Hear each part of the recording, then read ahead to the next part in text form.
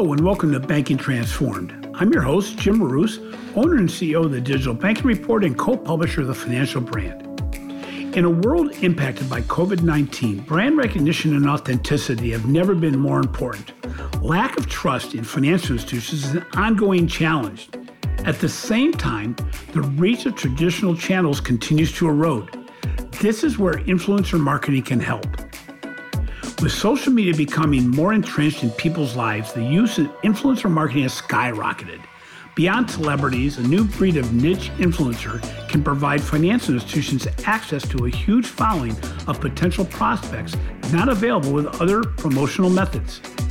To understand the potential of influencer marketing on building brand recognition and value, we are joined today by Elma Bogdanovich, one of the co-founding sisters of the New York agency A&E.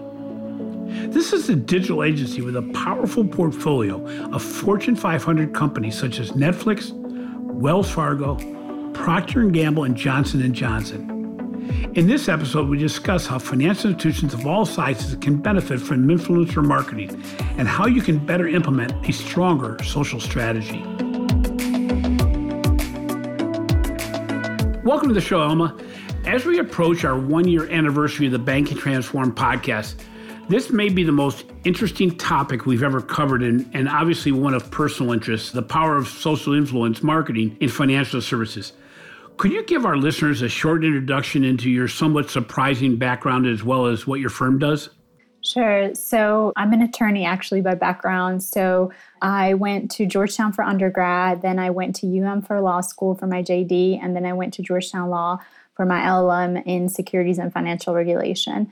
I'm New York barred, so it was a very traditional trajectory, and I switched to influencer marketing. So first, my sister, who's also my business partner, we started as influencers, and as we grew basically in our size, in our following, brands started approaching us, and they asked us, the same brands that we were doing advertising, which were by and large back then, small businesses, and they started approaching us and asking us, well, how can we continue working together? You're basically now too big for us to do advertising. So basically, completely unknowingly to us, we turned into a marketing agency when we said, yes, we will manage your social media account, we will produce content for you, and essentially run influencer marketing campaigns. So how long ago was that? So this was when we started. It was late 2012. It was actually before Facebook pages even existed, believe it or not.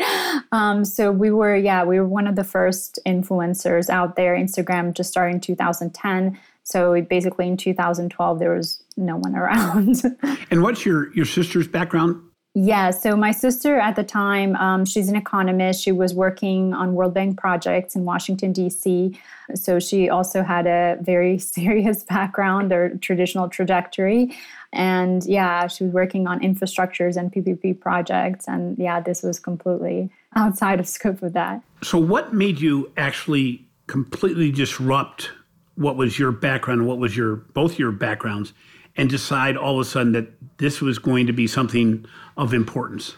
It was basically a conversation so my sister was having with some of her friends. And so at the time, there weren't very many blogs, do-it-yourself blogs.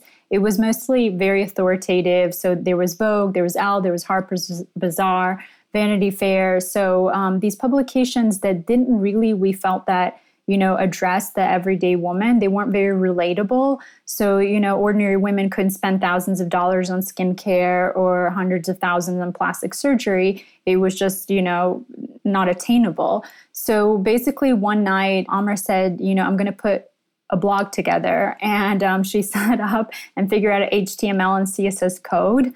So we put our first blog up, and she said, you've been creating this content for your friends on Facebook, and, we went and traveled anyway. So she said, why don't you just shift all those photos you edit, you spend time on them on the blog? So we started basically playing around, and then we also went to Twitter because Twitter was outside of your just friends and family, and started posting this content. And it was 3 months into it that we had over 100,000 unique monthly visitors. And we started having brands approach us. It was Rodial, Deborah Lipman, and Paris Hilton. She had her own line of purses.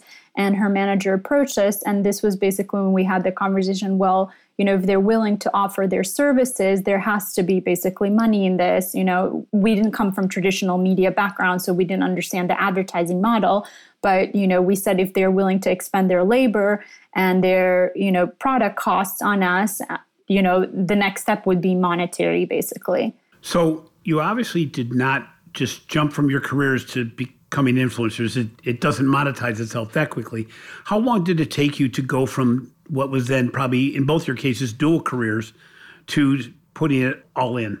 Yeah, it was basically, I remember it was April 2014 is when we saw our first dollar. So yeah, it was $99 and Amr was extremely excited. I didn't know why. She called me and I still remember thinking like, what are we going to do with $99?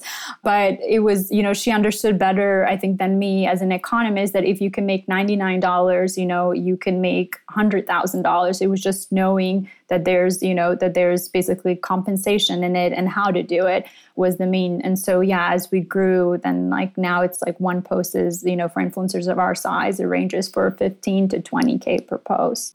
So it's interesting. So while most of our listeners probably associate influencer marketing with social icons like Beyonce, Kardashians, and a variety of sports icons, or the industries of beauty, fashion, food, fitness, financial institutions are beginning to leverage famous and not so famous influencers to improve their brand and value.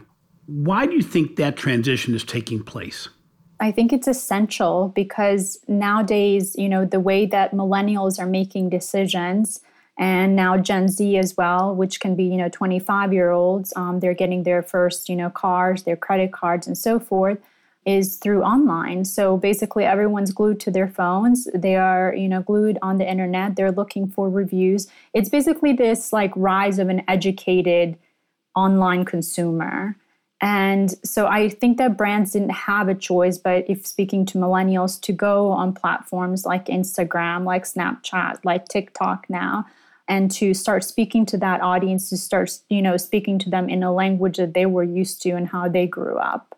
So you have an increasing importance of influencers in a crowded marketplace. And now we're seeing not just name influencers, but micro influencers. Can you explain a little bit about that transition from what we'll say is the big names, the people that know that, it's basically a spokesperson type mold that had very high social value, to now a person that people connect with because of who they know and the authenticity of what they say, as opposed to simply the brand value of the celebrity? Yeah, that's a really good point. So basically what had happened along the lines is that the smaller influencers started basically the rise of, the micro influencers. It's because people were looking for influencers who had community and regional ties, right? They didn't want to look to LA, if they were based in Cleveland, if they're in Texas, if they are, in North Carolina, if they're in Florida. So they wanted these basically regional influencers that were very relatable to them and to their everyday life. So basically, hence the sort of like fall of celebrity influencers. It's not that celebrity influencers still aren't listened to. They are very much listened to, but it's kind of that, as you mentioned, the authenticity of the regional, right? So what is the girl in Texas? Like, where does she go? How does she dress, right? Where does she shop? Like, what local restaurants that she support? So people were increasingly more in tune and they had access to, their own, if you will, local mini celebrities and community leaders, I think. So they were very much, it's relatable. Like, where are you going out? Like, I want to know, where are you shopping? So it's, how are you just every day and inspiration. And it was kind of also relatable in terms of income levels, right? There wasn't this huge disparity in income. If you're looking at, like you were saying, like, Beyonce or, the Kardashians, they're not flying on private jet. These more, regional and micro influencers, they had the everyday life that, a woman would in that area. So the role grew and it grew, I think, stronger. And you could see also in terms of the engagement level for smaller influencers, actually much stronger than someone who is a macro influencers. And actually their words may be a lot more meaningful because others are followed just because everybody else follows them. But these other influencers are followed because they truly have this like trust and community on their platforms. So that's a good segue to the difference between what I'm going to call the fashion or beauty or fitness industry and the banking industry. I know you have some banking clients. How does the banking industry leverage influencers when really it's not about a fashionable thing? It's not about a celebrity name, but how have banks or financial institutions used this type of influencer marketing to better their brand? Yeah, I think it's a good question. So basically the banking industry, like all other industries, basically jumped on board. They watched, beauty industry was one of the first ones who kind of jump on the bandwagon and really saw it works. They even now have lines that, with other influencers, obviously Kylie Jenner is the most famous one, but they have Huda Beauty, sold in Sephora, Always Row in Sephora, Jeffree Star. So very, very popular influencer namesake brands.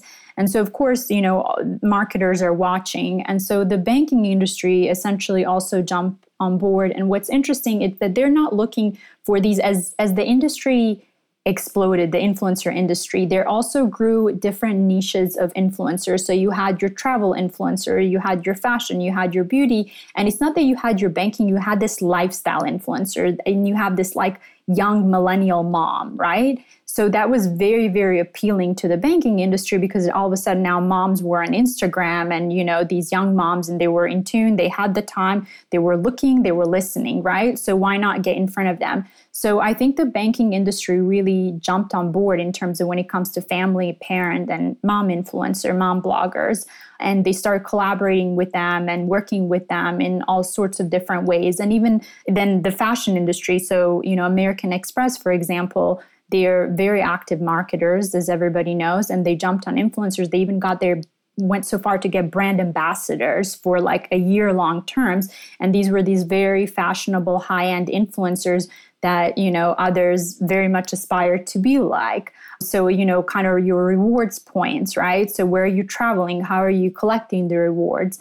At different events, cool events that you are where, American Express is sponsoring the event. So yeah, they went really deep. And of course, depending on what the goal of the campaign was and what the goal of the brand was, they, activated influencers across different industries. When you're talking about a financial institution, and again, I'm thinking that most financial institutions go, geez, an influencer, how does it relate to what I do? And I'm not talking about a fashion person, a beauty person, a fitness person, or a food person. How do financial institutions find the right person or people to create a strong influencer strategy? Sure, that's a good question. So you have to, we always advise brands and across different industry, including banking, that it really depends what your goal is, right? So is one of the goals to sign up customers for credit cards? That could very well be Capital One, obviously, Citigroup. Or is the goal to, for example, with Wells Fargo, or, they do campaigns every holiday season. So for Thanksgiving to end of New Year, it's that, they want to increase foot traffic in their regional branches, right? So they want to do that. And, they also have a food drive. So it depends what the goal is. Then you activate different influencers. Is it like American Express? Is it for people basically worldwide to understand about their loyalty program, reward programs, right? So we always sit down and, and some brands, including banks, they may just want to get more followers on social media, for example, right? Is the gain to get followers? Is the gain to like cost per click to measure that? Is the goal, cost per impression? So how many, people get to see, your product? So it just depends, and you have to outline it each step of the way and then activate influencer, because obviously for Wells Fargo and American Express, they didn't have the same goals in terms of the campaign. And Express didn't, as far as I know, they don't have local branches that they're trying to get, people to come through the door. But, for Wells Fargo, that very much matters. So if a financial institution, let's say, has got some measure of social media strategy already, how do they implement, or what are the steps that they should go through to put together an influencer strategy? When you're working with one of the financial institutions you work with, how do you guide them to even move towards an influencer strategy overall? I think it's really important that they have basically a professional because one of the pitfalls that we've seen companies do is that they have hire very inexperienced or, even interns we've seen who are trying to handle their social platforms. Now, social platforms and obviously influencer marketing, goes hand in hand, and they've evolved so much. When we started, there was no such thing as like Instagram insights and analytics, but now it goes so deep that you get to see, not only countries that your audience is based in, but cities. You get to see like what time of the day your audience is the most active, right? So it has to be really carefully done. LinkedIn, you can embed links. So it just, it depends on the platform. So when we advise in terms of what influencers do you take, again, it depends on your goal. Are you trying to get people who are signing up for, like I said, credit cards? Is it, they're taking out mortgages, they're first-time home buyers? That's obviously also a millennial market. So what is your end goal of this campaign? Are you trying to get your also potential customers to sign up for forms? We've done that. So go to the website and fill out forms, right? And then why would they do that? So for example, there could be a huge sweepstakes, there could be a really nice trip involved there. So again, it's, working through those details, understanding your end goal, setting up a strategy, and then working through those details in order to obviously maximize the impact in the given amount of time. So really, when you're talking about an influencer strategy, you're really talking about micro-segmentation of the audience as well, because you're not talking about an influencer that says that they're an influencer of Wells Fargo. They're an influencer towards a food driver. They're an influencer towards a local event, so really it's the same strategy you have to do in marketing overall, which is almost to the micro-personalization level. Because from what you're saying, you want the influencer to have integrity without promoting necessarily the brand outright. You really want them to be like the person that's listening to it. That's a lot more authentic than simply being a paid hack, for lack of a good term at all. That's exactly right. And that's, again, like I go back to my point of you really have to have professionals do this. And I say that, so for example, within each industry, so influencers occupy different industry, and they could also be something called just lifestyle industry, which is, you just in general cover certain lifestyle. It could be a lifestyle that's targeted towards a Target customer or Walmart customer, or it could be lifestyle that's targeted towards Louis Vuitton and Chanel, right? So you have to understand each of those industries and segments of the industry, and then you have to identify the epicenter of influence. So meaning who are influencers, and they may not be the influencers that have the largest amount in terms of the size of the following, but they're influencers that are truly influential in that community that other influencers pay attention to. So for example, in the fashion industry, there's Brian Boy, and he doesn't have the largest following. For example, Chiara Ferragni, she's one of the largest influencers, over 20 million followers, but she follows him, right? So what he says, even though he's much smaller than her, carries weight. So when you're identifying as a company a set of influencers to work with, you better look and know and understand and do your homework, do the research, who's the true epicenter of influence. And you may not have to, spend hundreds of thousands of dollars on that particular campaign and those influencers, but it's just, understanding the landscape and really kind of rolling up your sleeves and going in deep and understanding the level of influence. So when you work with a company like Wells Fargo, how does your agency find the right representation from an influencer standpoint? So what we do, we obviously sit down with them and we hash out the goals. Like, what is your end goal? What are you trying to ultimately do with this? So after we know that, we also ask, who is your target demographic? Who is your person, right? The persona. And sometimes, there's multiple personas, right? And then after that, in terms of the search of the influencers, once we understand that and put that together, then we also have, we develop our own software. So we have a data of, I think it's about 500,000 influencers, from micro influencers to macro influencers. And so we'll look through our own database. We also go through other agencies. So we as well have our own, basically, suppliers, if you will, vendors. So we go through other talent agencies, what they're called. And we ask them, basically, we tell them what we're looking for. We describe the influencer, the size of the influencer. We tell them the budget, and then they come back to us with suggestions. So it just depends sometimes, and sometimes influencers not represented by an agency. They may have an agent. They may not have any representation. So yeah, it's a combination of our own software and then also, knowing who to go to in terms of the agencies and what part of the U.S., because there's different agencies, different cities. So in some instances, you're actually looking for an overt endorsement of a brand. And in some cases, you're almost looking for an implied endorsement where somebody's talking about a situation, and just by them talking about it, people feel like, you know me, you're talking my language, you're not the bank, or you're not the beauty brand, you're not the fashion brand. But as you said earlier, I want to be like you, but they never in their discussion say, oh, I'm endorsing such a brand. It's just on that platform then. Yeah, that's right. So basically these local influencers that we've been talking about, they've sort of become like what used to be like once upon a time, a radio DJ, right? So the radio DJ would basically endorse a product or a service. So now obviously millennials, are not listening to their radio right. by and large. Right. So they're listening to they're basically tuning in their influencer. And that is exactly one of the discussions we have with our clients is what format do you want to use? So do you want to use the format on Instagram, for example? There's Insta Stories, there's IGTV, there's in-feed posts, there's also swipe up links to track. We were talking about impressions and traffic. How do you want to do it? And these are the technologies that are available on different platforms.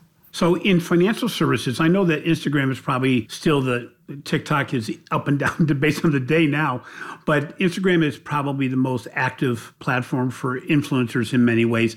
But in a financial institution, how do you leverage other platforms that are sometimes more viewed in the business sense, such as LinkedIn? So we always look at, there's influencers that have a better following on different platforms. So there's YouTubers are very, very powerful because it's video and video format. I think like the largest video gaming YouTuber has, 100 million subscribers. It's something completely crazy, nothing close to anyone has on Instagram in terms of lifestyle influencers. Right. So we look at different platforms and where, these individuals are widely followed. So most of these products are, they're consumer products. So even for financial services, like I said, they're credit cards, they're bank accounts. So we look at, where those people, where they're essentially potential customers or current customers or ex-customers even are hanging out, so to speak, virtually, right? Where are they congregating? Where are they having these conversations? So even though the platform isn't, I think, in the traditional sense, you would think it's not a business platform, sure, like LinkedIn, but Instagram, that is where your, potential customers or even current customers are hanging out. They're also watching, your competitors. And as we were talking about earlier in terms of social responsibility, is what are you doing now? And, there are numbers that say, I think it's 55% will actually drop the brand if they think that they are engaged in unethical behavior.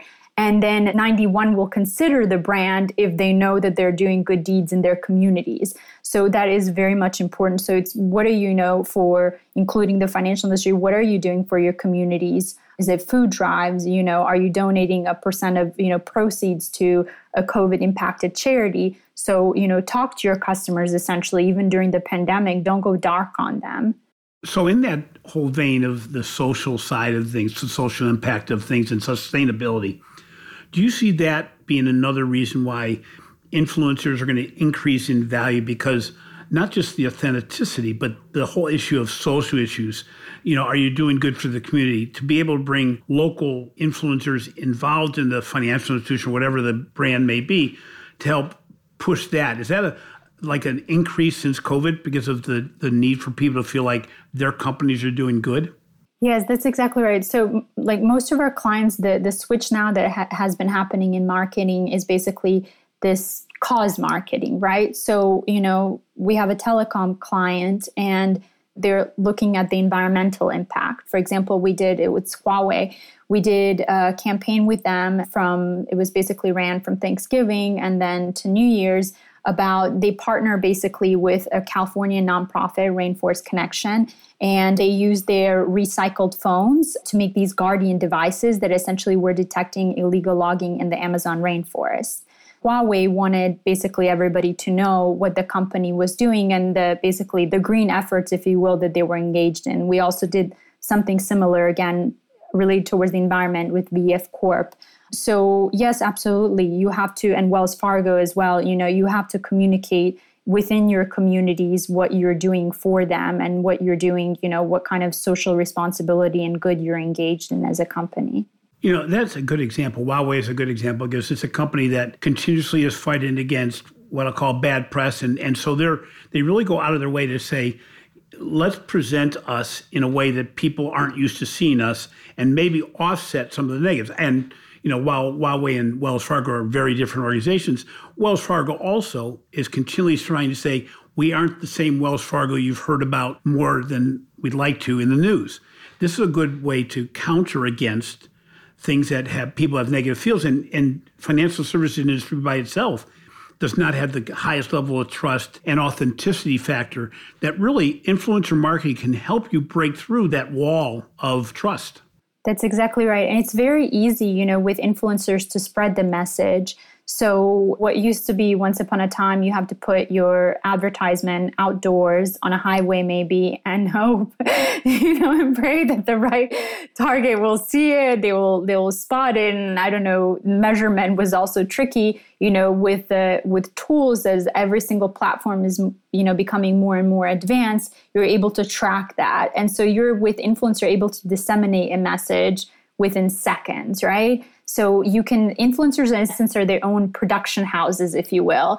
And they are, it's a very slimmed down effort. So you don't require, a huge crew to do all of this. And, obviously that's really, really, it's come in hand during the pandemic. So they're able to, communicate very quickly with their followers and communicate with their followers that, that trust them and have bought the products before that they've endorsed or services, like we work with Uber Eats.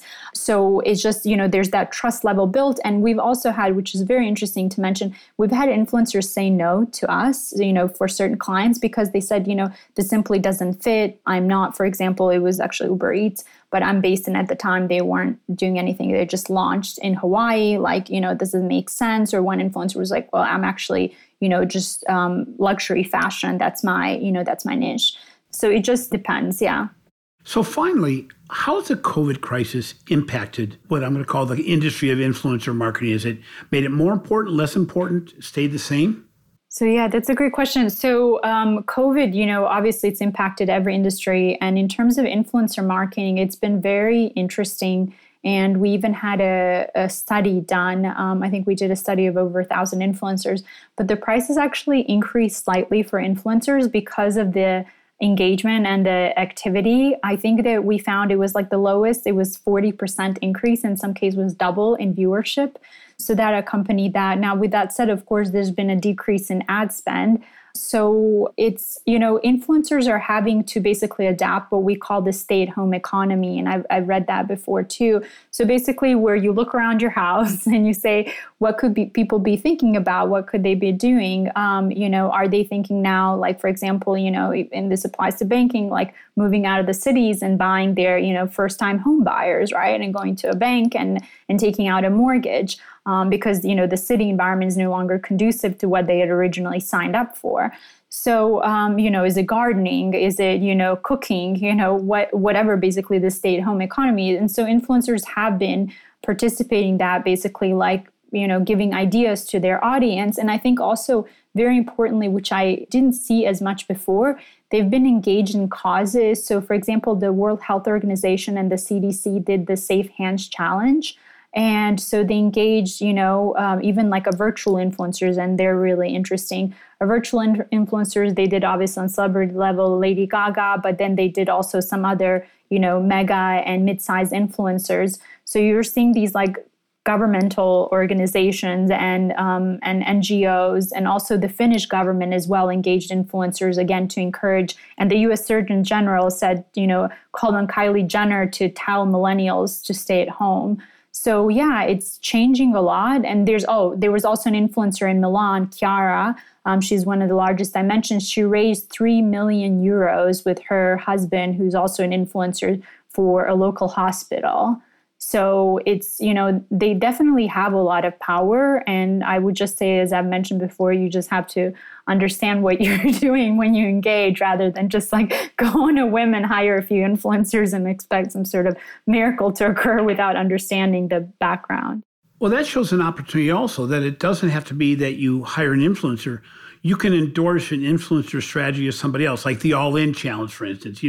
All these celebrities put together just amazing packages where you could tag onto that and sponsor one of those packages or the overall endorsement, which makes it so that there's a little less risk from a standpoint of an individual influencer. But as you said, it's a different version of cause marketing where really the value is endless and the risk is minimized that way too. That's exactly right. Yeah, it could be, like I said, for fundraising, which, we saw all of that, or just raising awareness and saying, hey, go shop at these brands because they're donating either MAC was doing 100% of its proceeds of a particular lipstick, or, 10% for smaller companies of their proceeds of a particular line. So yeah, there's so many different ways, or just driving traffic to your e-commerce in order to, sign up new credit card customers. So yeah. So I want to thank you so much for being on the show. As I said, this is a little bit different than what we usually do.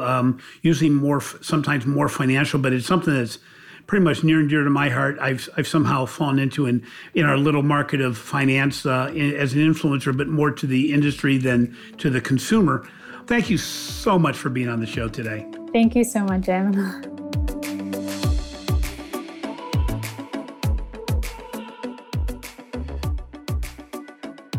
What a great interview with Elma Bogdanovich. I think it's interesting because when you're looking at financial institutions and influencer marketing, they really aren't running in the same path right now. But I think it's important to realize that as social media marketing is gaining in importance, especially in a post-COVID world, the ability to use influencers to build authenticity, brand recognition, and brand value is of utmost importance. And I think one element she brought into the conversation was the fact that even if you don't want to necessarily engage with an influencer directly, to maybe sponsor or get involved with an influencer strategy in your community or in an area that you believe in on a social basis, now's the time.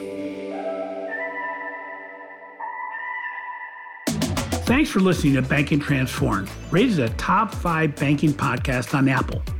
If you enjoy what we are doing, please be sure to subscribe to Banking Transformed in your favorite podcast app. In addition, please take less than a minute to provide a review. It lets us know how we are doing. Finally, be sure to catch my articles on the financial brand and look for our new research on financial marketing, innovation, customer experience, and the future of work as part of the Digital Banking Report. This has been a production of Evergreen Podcast. A big thank you to our producer, Leah Lombrake, and our audio engineer, Sean Ruhl-Hoffman. I'm your host, Jim Marous. Until next time, make every day a learning experience.